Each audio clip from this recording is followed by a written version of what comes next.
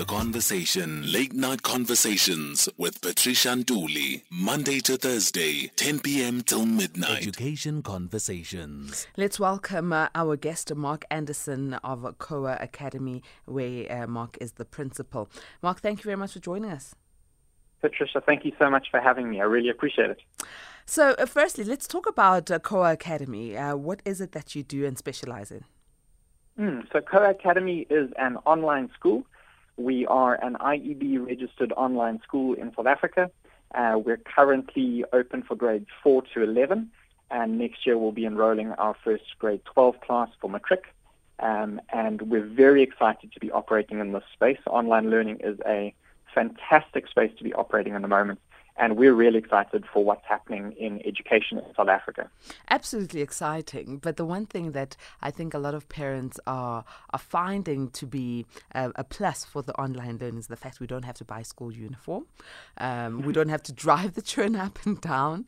And it's exciting for us parents. But on the other hand, then it's the things that are needed, the equipment that is needed to make sure that the child is able to access all their classes all the time. I mean, our infrastructure here in the country, sometimes power goes off, sometimes there's no connectivity to internet. So how do you overcome these? Fantastic questions. Patricia, as we talk to parents who've experienced online learning in some form, because the majority of families in South Africa over the course of the last 2 years have experienced some form of online learning, whether it's through a cellular phone or on a computer. And we know the benefits of online learning. They're obvious, like you've said now, not having to buy school uniforms or, the flexibility that comes with it. Parents really enjoy having their kids in their own space, but there are challenges as well. Some of the challenges that you've mentioned now have to do with, connection and connecting and the tech that's required and load shedding. And other parents talk about sort of wondering, how do I know that my child engaged with their teacher during the day and if they're not in the same physical space as each other? And what it all boils down to really for us is the word engagement.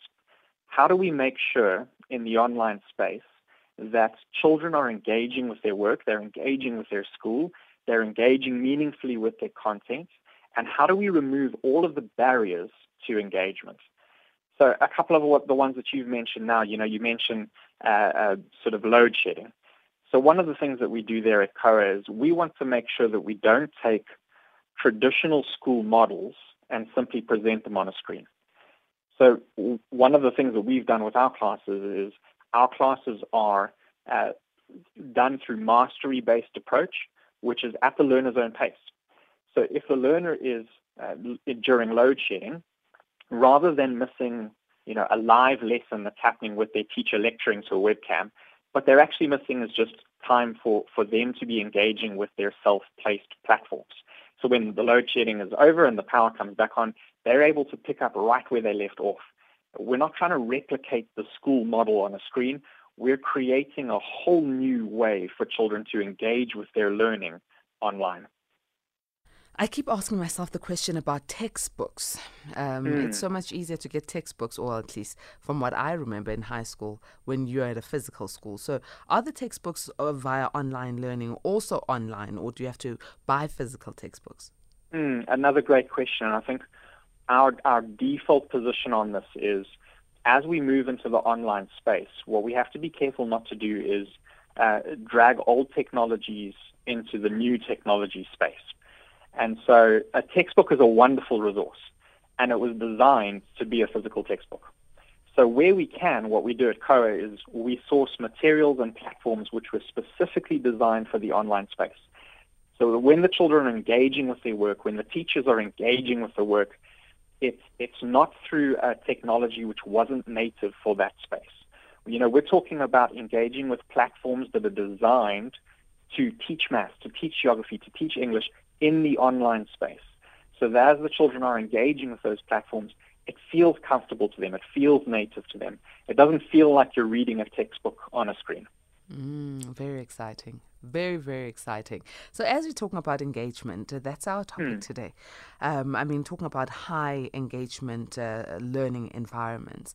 How important are these, and where are we currently lacking in our education system when it comes to engaging young minds? I think it's absolutely crucial, Patricia. We see where the world's heading, and we see how the work climate is changing day on day. And we know that our children are going to go into a world that's vastly different from the world of work that we went into when we were younger. And so what we want to cultivate in our children is a real heart for being a lifelong learner. The idea that they have a desire and a drive to be learning and changing and growing. And this comes through a real sense of engagement with their learning. Educational psychologist Angela Huff says it like this. She says, the more that someone owns their learning, the happier they are and the more they want to learn. And so our job at Koa Academy, our job at all schools in South Africa, needs to be to instill in our children a real desire to be learning, a real sense of ownership over their learning. And so this isn't about one particular type of school over another. There are physical schools that do this very well, and there are physical schools that miss the mark on this. And the same is true for the online space. And what we have to make sure that we're doing, and what we're striving to do at Koa Academy, is to make sure that the way that we go about our online learning is highly engaging for the learners so that they have that sense of ownership over their work. So now, in terms of online learning and even in-class learning, when a class is too big, how does this impact on the engagement between teacher, learning materials, and the student? Yeah, and Patricia, this is something that we've known for years and years in education, and it's the tension that so many schools have to walk between resource constraints and what we know is good for learning, which is small classes. And so this has been a challenge for schools as long as schools have existed. The more children that are in a class, the harder it is for children to meaningfully engage with each other, engage with their teacher, engage with their work. And so we actually made the decision at Koa Academy as we were going into the online space. The temptation is to say, well, if the teacher is sort of connecting to, 20 children in the online space, why don't we just put another 30 in there and let them engage with 50 or 60 or 70? What's the difference? If there's no physical classroom, why don't we just put as many as we can into the online space? And our approach has been different. Our approach at Koa has been, we're going to go with groups of 8 children only to a teacher. So that we've got these small classes of what we call pods, and every child is in a pod of 8, and we cap it at 8 because we think that you should be able to have everybody on the screen, easily seen, easily heard, and in that way everybody's engaging much more comfortably with each other. The teacher's able to easily engage with the children, and they're able to easily engage with the work. It's a space of high accountability, which sort of cultivates that high engagement, and that for us only comes from the small pods of 8. Mark, talk to us about learning through doing, learning through reflection. Again, tied to that sense of, I cultivate a sense of ownership over my learning, and the way that I do that is by doing. Remembering and learning are very different things. If I teach some facts and ask you to remember them, that's just remembering. We're not actually learning in that process. Learning is when we find meaning in those facts. It's when we process and evaluate those facts and they take meaning in our lives. And that really only happens through feedback and evaluation and reflection. And what we find that happens often in schools, which is really unfortunate, is a child will do, let's say, a piece of work and submit a test, and they'll get their mark back for the test. They've remembered some facts, they've repeated those facts, they've got a mark, and learning stops.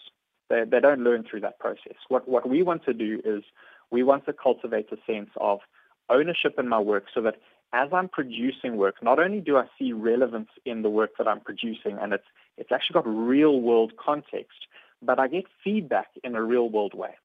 So a couple of examples for how we do that is the first thing we do is we try to root all of our content in real-world context. So the children aren't just doing theoretical content, they're actually seeing the meaning in the real world. And secondly, we try to connect them to real-world experts. So a great example of this is our newly appointed head of culture.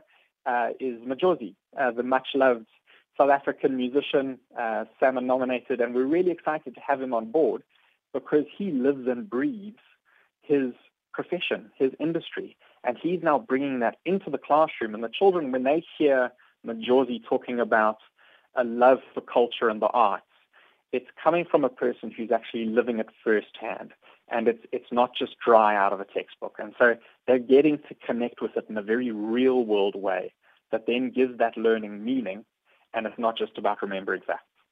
That's a very, very important, because young people's minds, children nowadays, are not as pleasant as we are. They are very inquisitive. They ask questions. They want to understand things. They want to know things. They it's not just about cramming theories into your mind. And this is very, very important.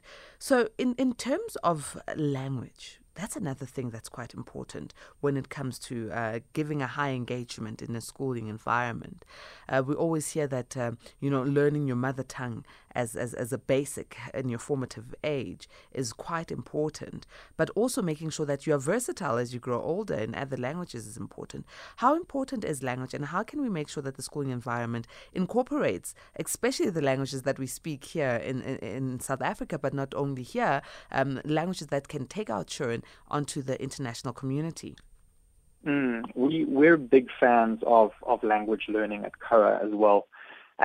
Patricia, one of the things that we're really passionate about is giving children the opportunity, firstly, to root their learning in South Africa. Like you've said, we're really proud of the fact that our learners are learning 2 South African languages. At the moment, we're doing Afrikaans first additional language, and we're really excited to be building in other South African languages into our offering in the near future. And we actually encourage parents who join us, if they want to do a first additional language that's outside of our offering, we'll actually support them in that, in pursuing an opportunity to be able to do that through a third-party service provider, and really empower families to pursue language options which make the most sense for them. Beyond that, we're really excited to have a partnership with a company called Mondly. And Mondly is an online learning app which does conversational languages. And it's open to more than 50 languages, including South African languages. And it's accessible to all of our learners and their families. And they're able to go onto Mondly through the Koa Academy login and access all of these languages and be able to pick and choose. I mean, we've got learners who are learning languages from around the world for enrichment purposes, not just for academic purposes, but because they want to. They have a desire to learn how to speak other languages. Very exciting times indeed, Mark. I think, how can we get, because I know Koa Academy is your baby as the principal, but how can we get the rest of the schools in South Africa, especially those which are state schools, government schools, how can we get them to start becoming more engaging, understanding the complexities of schools within the government system, the fact that, the ratio of teacher to child is very imbalanced, but how can we get them to be more engaging? Such a critical question for us in South Africa in particular. We know that education in South Africa is not in a healthy place at the moment, and we are working hard towards systems and structures and policies which can move us in the right direction. And this is not the function of any one group of people. This is not just a function of schools. This is the function of anybody who's involved in education. We're talking schools and parents and individual families. We're talking policymakers. And what we need to bear in mind is we need to be creating a space in our schools, whether it's a physical school, whether it's an online school or a home school. We need to be creating spaces which nurture that sense of lifelong learners. And I know that I speak about our passion at Koa for pods of 8. That's not possible in every context. And so we don't expect our particular system to be replicated across all scenarios in South Africa. One of the things that we're big advocates at Koa Academy is that there is no one type of school. There is no one type of education which suits every child and every context. So what we need to do is we need to look at the context. We need to look at each individual school, and we need to be asking questions for that particular context and in that particular situation. How do we get the most engagement for our learners in this context? So what does it look like for them to be engaging with their content in a real-world way, in a way that they can see context and meaning and application? And this takes a lot of intentionality. It takes intentionality from school leaders. It takes intentionality from policymakers and parents sitting around the table and talking about how do we make sure that we help our children to really engage with their schooling. So it's a responsibility for absolutely everyone who's engaging with the education system. And do you also offer any, scholarships, bursaries, or just any form of support for those who are keen into going into online learning? That's a great question. Yes, we do. At the moment, we have a scholarship program through our head of culture, actually, Majosi. We have the Majosi Scholarship, and we're currently in the process of discussing applicants for that scholarship program. Beyond that, we are really keen to pursue other avenues of scholarship opportunities.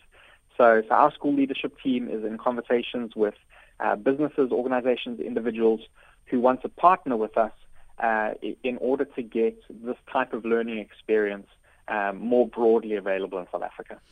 Awesome. Absolutely amazing. Please give us your website, Mark, and thank you very much for joining us as well.